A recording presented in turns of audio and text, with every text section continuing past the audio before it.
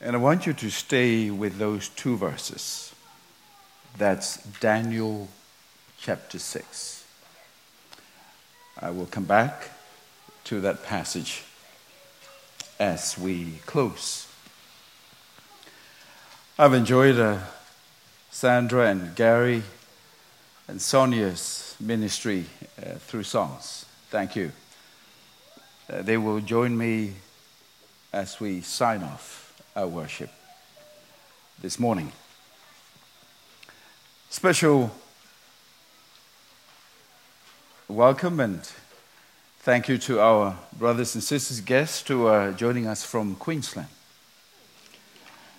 who've crossed the border and here with us today. Let me have a conversation with you.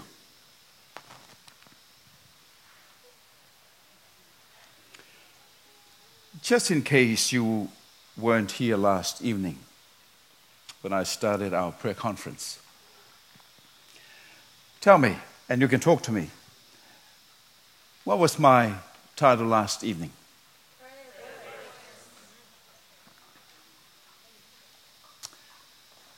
Prayer works. And I know that firsthand. Works. But let me just add a little detail to what you've said, because that is true. So it was November 1979. I was finishing from Fulton College, where I did my basic theological training in Fiji. My dad, you knew from last evening, I'm a PK, I'm a pastor's kid. I'm a missionary's kid. So that just recently retired as the first national who was the president of Samoa Mission. But Dad was very ill in 78. He could have died in 78.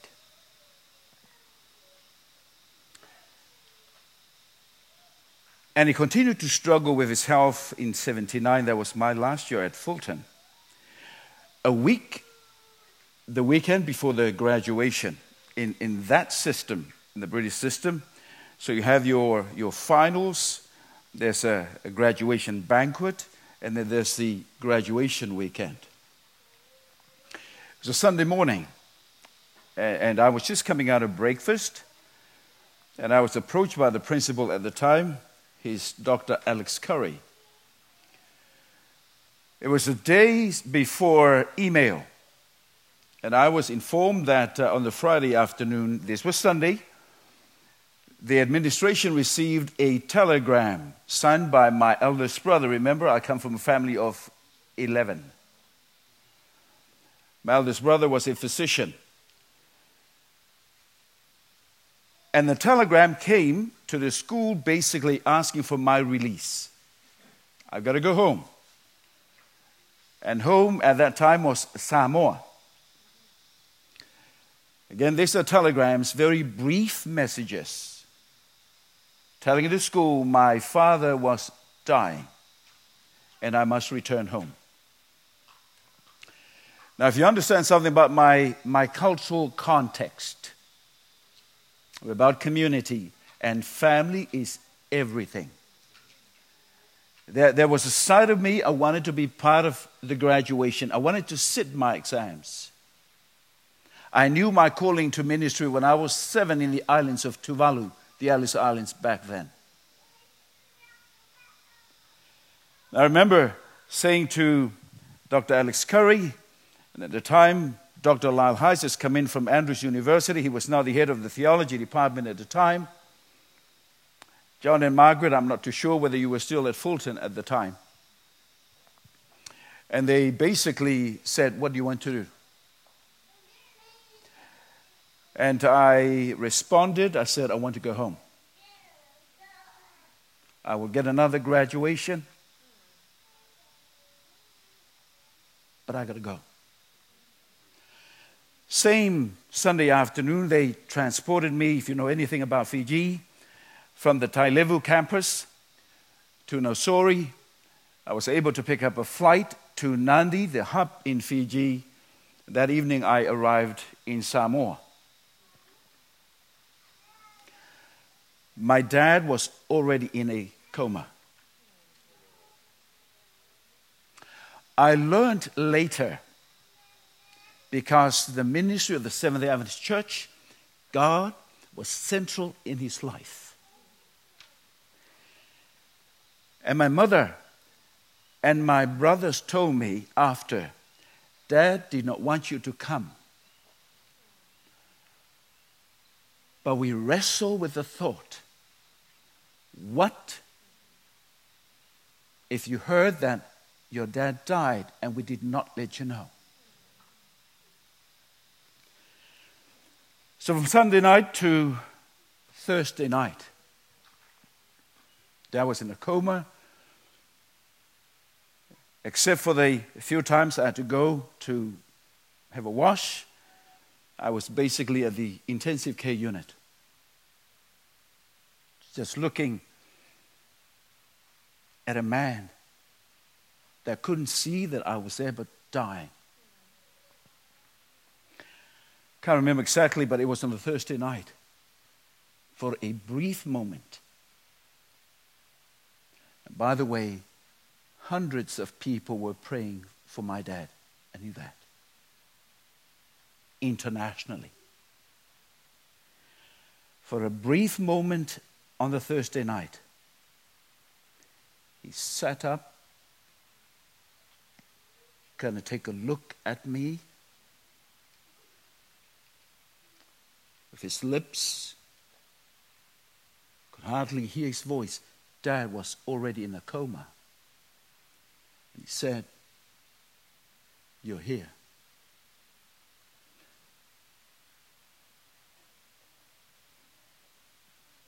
That was the last that I heard from my dad. But he knew I was present.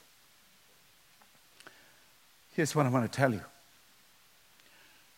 God answers every prayer, but listen now, according to his will. 4:30 on the Friday afternoon, Dad passed away. Now let me tell you the struggle I had.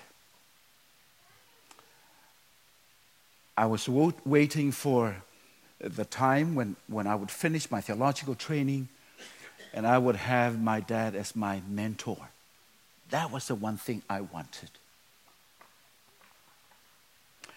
But that died the week of my graduation. I was not present for my graduation. Here's one thing that I've learned. This is my personal take. God wanted me to depend on him for my mentoring.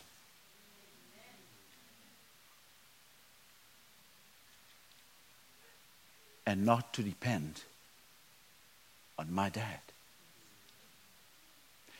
Do you remember what I said to you from Daniel 2? Daniel 2 makes the point. Anything and everything human will not last forever, but God's rule will. Thank you for those of you that shared with me your own journeys after last night. I continue to believe that prayer works according to the will of God. Check me out on this. Here's my focus for this morning. And by the way, I'm going to take you to Daniel chapter 6, so come with me to Daniel chapter 6. You see it on the screen. Here's my focus. Talk to me. You're part of the worship. Talk to me. What's my focus? Prayer, transform. Now, I alluded to the view that prayer is a transaction. You say something, God responds. You have a request, he'll answer you.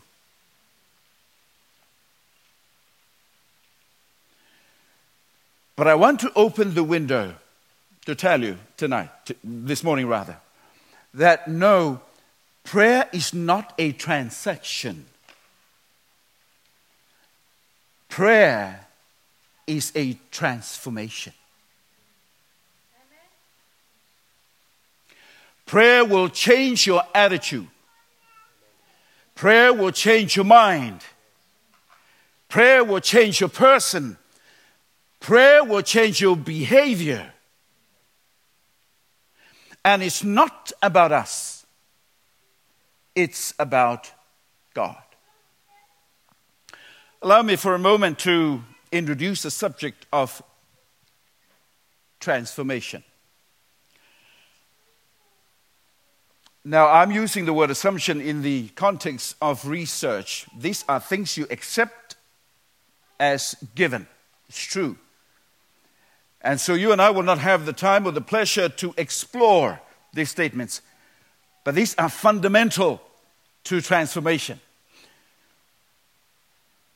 Yes, you need to take some notes as the Spirit impress your heart. Transformation is always the work of God in us and for us. You cannot fake transformation. Let me repeat what I just said. You cannot fake transformation because it's not your work. It's the work of God from start to end, in you and for you. What do you say?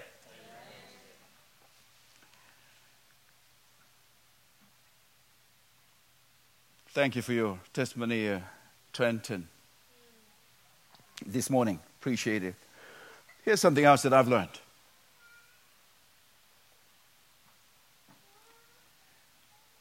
God's timing for our transformation is always right. You cannot hurry the process of God.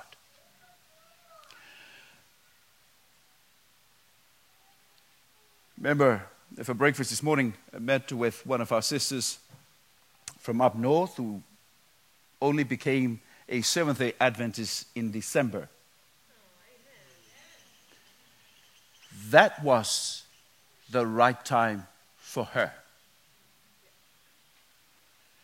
So God's timing in terms of this process, which is divine, is always right. For some it can be very early, others it can be late, but it doesn't matter. This is God's time for you. Here's something else about transformation.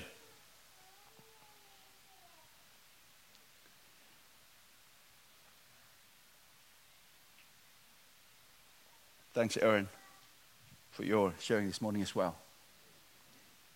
Transformation is a lifetime process. Takes time. Over time. But it is a process of spiritual growth and maturity. Don't get frustrated or disappointed because you think you're not at a certain point in the journey. You're not the driver, God is. So it is a process. I want you to connect this last point with our reading this morning. And I will come back. Because what you read in the verses that Ivan shared with us is what does a transformative life looks like. So transformation produces trustworthiness. Look at the life of a Daniel. It produces a life of integrity and a lifestyle of prayer. Don't worry, I will get to the prayer part.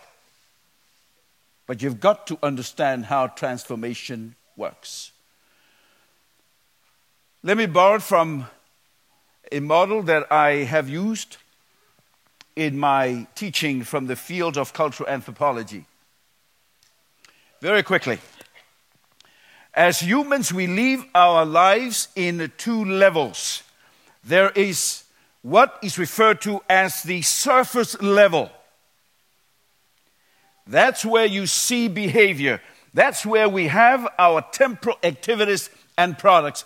Let me suggest, in the context of this weekend and our focus, this is where prayer takes place in the surface. But it's also a significant part of who we are that nobody sees, because this is reality that operates at the deep level. And at the deep level, ladies and gentlemen, boys and girls, this is where we have our values and our principles. This is where, in the words of Scripture, this is where self finds itself. And if you go through the process of transformation, this is where Jesus can also find his place. When there is a death to self. But here's the thesis of this model for us today. When the values are right, when Jesus is in the house, the behavior will be right. I want you to hear again what I'm saying about transformation. When the values are right, when you have kingdom values, when Jesus is the dominant value at the deep level, guess what? What happens on the surface is a natural expression of what's down at the deep level. Are you tracking with me? So, what we do on the surface is an expression of who is in control at the deep level. Let me put it in the framework of Scripture.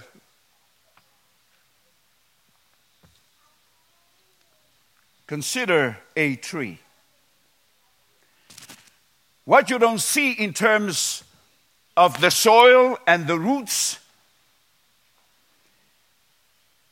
this is the deep level, not visible. You look at me, you don't see my values.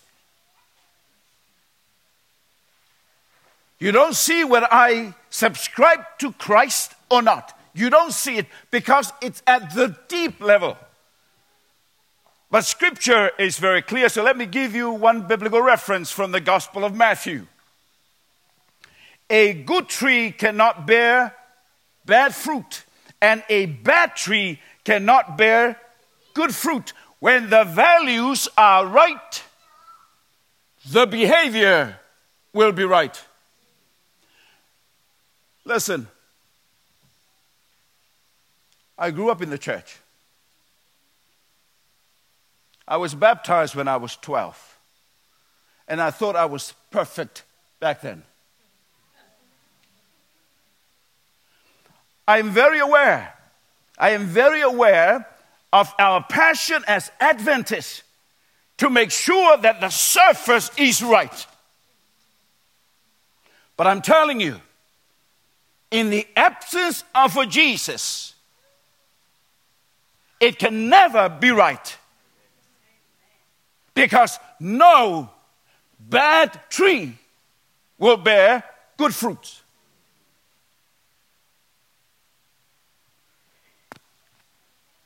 Let me very quickly share with you what's the visual. In terms of the way we live our lives, there will always be a competition within us between self and Jesus. We will only be changed completely at the second advent. But in the present time, self will always push us. Because naturally, did you know, naturally we are selfish. Naturally we are not faithful. You don't need to think about being unfaithful. It just happens. It's natural because of self. So what you see here, self is a value. I'll come back and give you Jesus as a value, but I will also illustrate when Jesus comes into the deep level of our lives, transformation takes place. So, because of self at the deep level, we are self-serving. I know I am. Because of self, it's natural for us to only do things to satisfy ourselves. Self-gratification, self-seeking, self-centeredness. These are behavior, by the way. But these are behavior that will become visual when self is the dominant value. Are you tracking with me? See where the gospel comes in and see how transformation takes place. But because of Jesus, so here is Jesus coming into your life. But because of Jesus and the cross of Calvary, guess what? He will transform this behavior of self-serving so that you can live a life of a service. What do you say? Because of Jesus and the cross, self-indulgence becomes a life of simplicity. Because of Jesus and the cross, self-gratification becomes a life of sacrifice. Because of Jesus and the cross, self-seeking becomes a life of surrender. Because of Jesus and the cross, self-centeredness gives way to a life of submission. What do you say? What I'm trying to illustrate, everything that you see on the left, my left, your right, it can only happen because of Jesus. That's what transformation looks like. Let me give you a text and a couple of statements just to lock in this emphasis on transformation. So you read Galatians chapter 2 and verse 20. You know it. You're Seventh-day Adventists. You're the people of the book. I have been crucified with Christ, and I no longer live, but Christ lives in me. Because self is dead and Christ is within me. And so it is natural on the surface level to behave like a child of Christ. It will never happen by trying hard enough. By the way, Ellen White believes in this theology. Let me give you the proof. Steps to Christ. I think every Adventist ought to read that little book. Really. There are some of her books that are heavy. Heavy. This one, easy to read. So look at what she said about transformation. It is the grace of Christ alone through faith that can make us holy.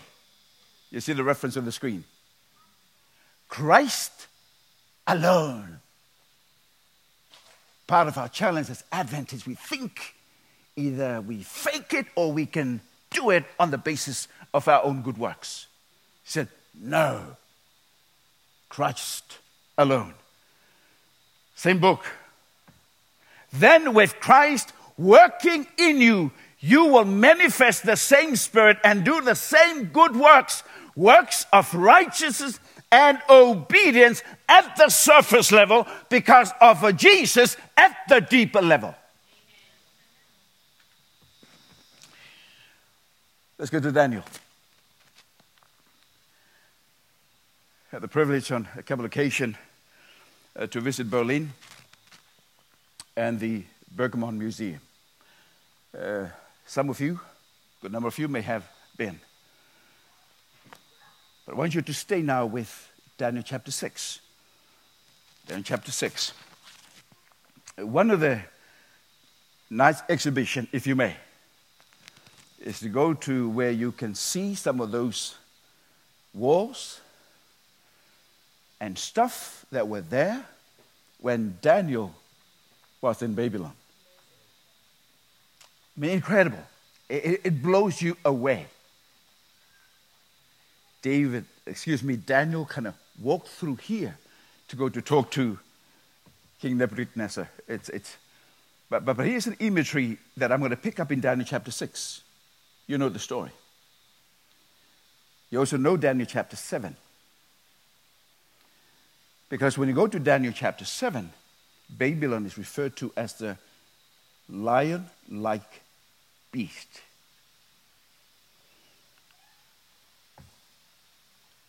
I want to make a couple of observations of the text. Daniel chapter 6. Because you're very familiar with the content, I don't want to rehash what you know, but I want to give you some fresh perspectives. So two things I want to note in the biblical text. So Daniel was thrown into the lion's den. Let me tell you why that is very important. Daniel is making a transition from chapter 5 to chapter 7. Because in chapter 5, you are given an insight to the demise of the kingdom of the Babylonians. You know that. But now it was a new kingdom, the Medes and the Persians, if you may.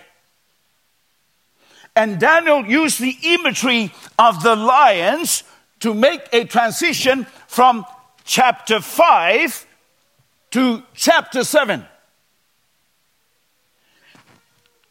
But there's something else that's a lot deeper than the observation that I'm sharing with you. You see, already by this time, Babylon was a defeated kingdom.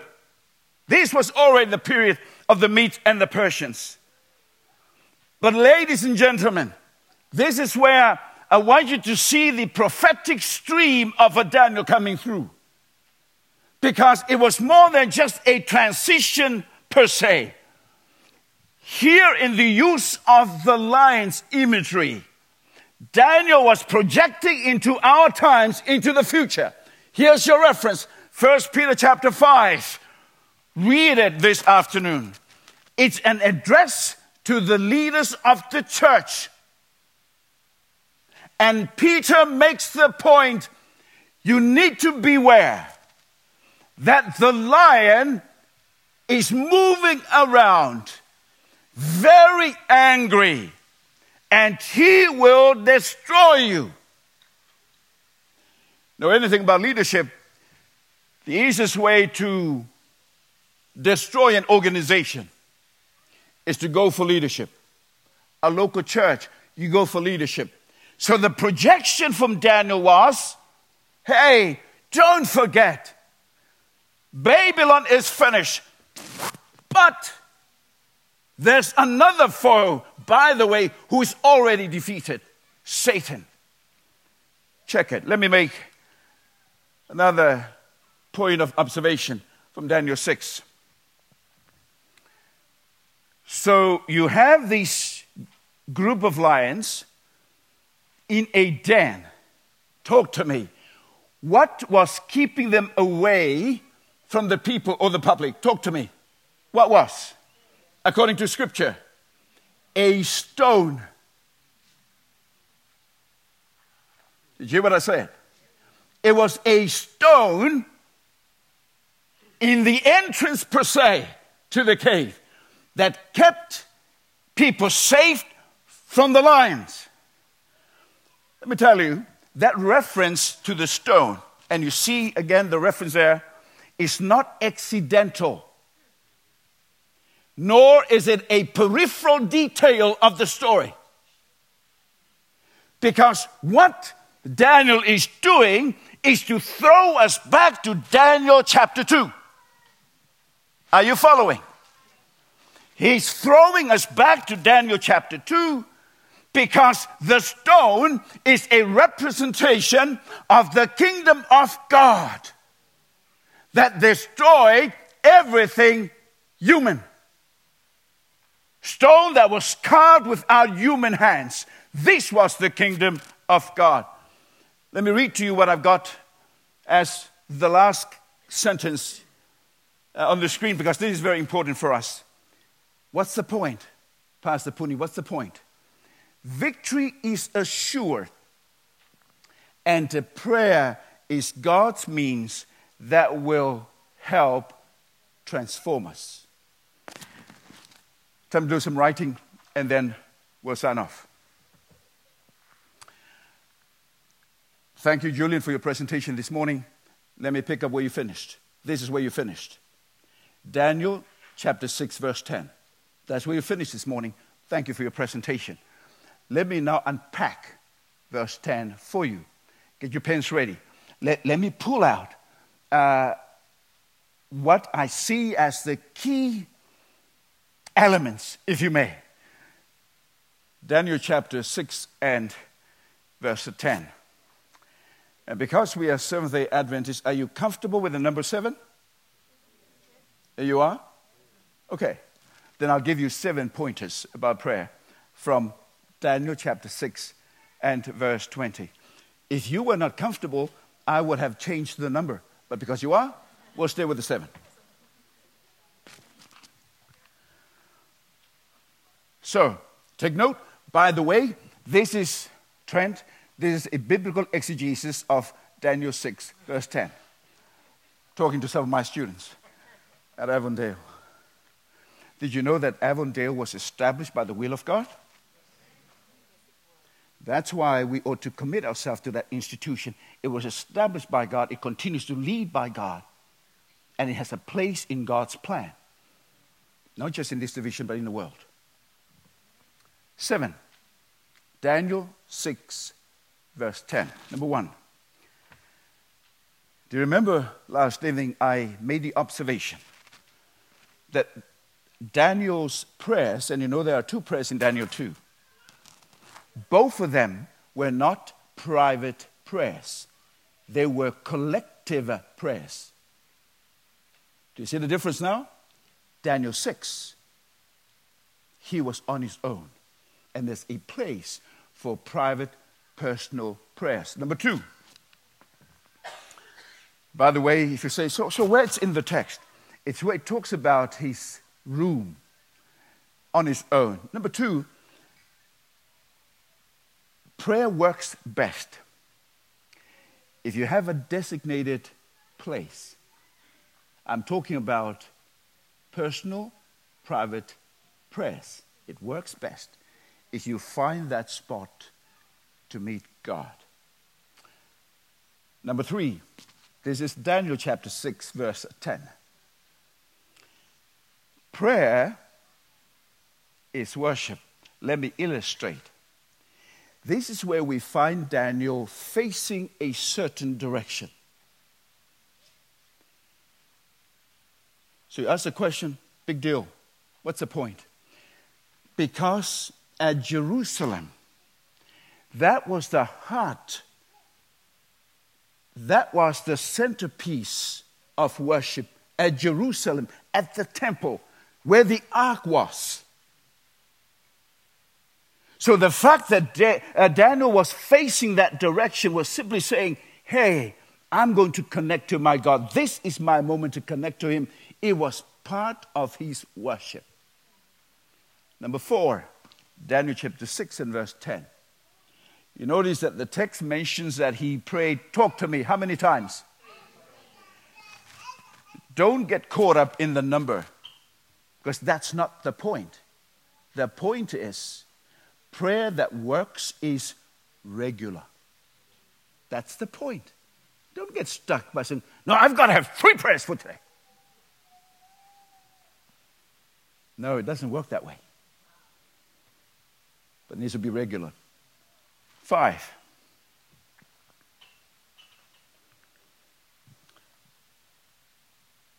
Prayer is that moment in time that you express your humility to God. There was a time I used to think that the only posture for Seventh-day Adventists is to kneel. Seriously. I used to think That was the only posture that is acceptable to God. But I remember in my younger life, traveling with my father on a Saturday morning to preach somewhere. We would go to a place where God's people were present. Ladies and gentlemen, there were no seats, there were no mats, but there were huge boulders and rocks. So when somebody said, let's kneel to pray, I would say, forget it. On the rocks? Here's the point. Kneeling has nothing to do with posture. The point is, you come in submission and in humility in the presence of God. That's the point. Can you connect to God when you're lying on your bed? When you fall asleep on the side of a bed, as I have many times? Then I sleep in my prayer. It's okay. It's not the form that matters. It's the connection with God. It's about humility. Number 6. Talked about it last night. Prayer must be practiced with an attitude of gratitude and thanksgiving for who God is. This is Daniel chapter 6 and verse 10. I got to finish with number 7. I told you we've got to finish with 7, so I better keep my word. Coming back to where I started. Prayer will transform your life. It's not about what or how. Sometimes we get caught up in the how. How do you do it? No, it cannot be mechanical. It's the why. Why do we do it? Because this is where God can transform my life. So let me go back to those 2 verses that Ivan shared with us. 3 and 4.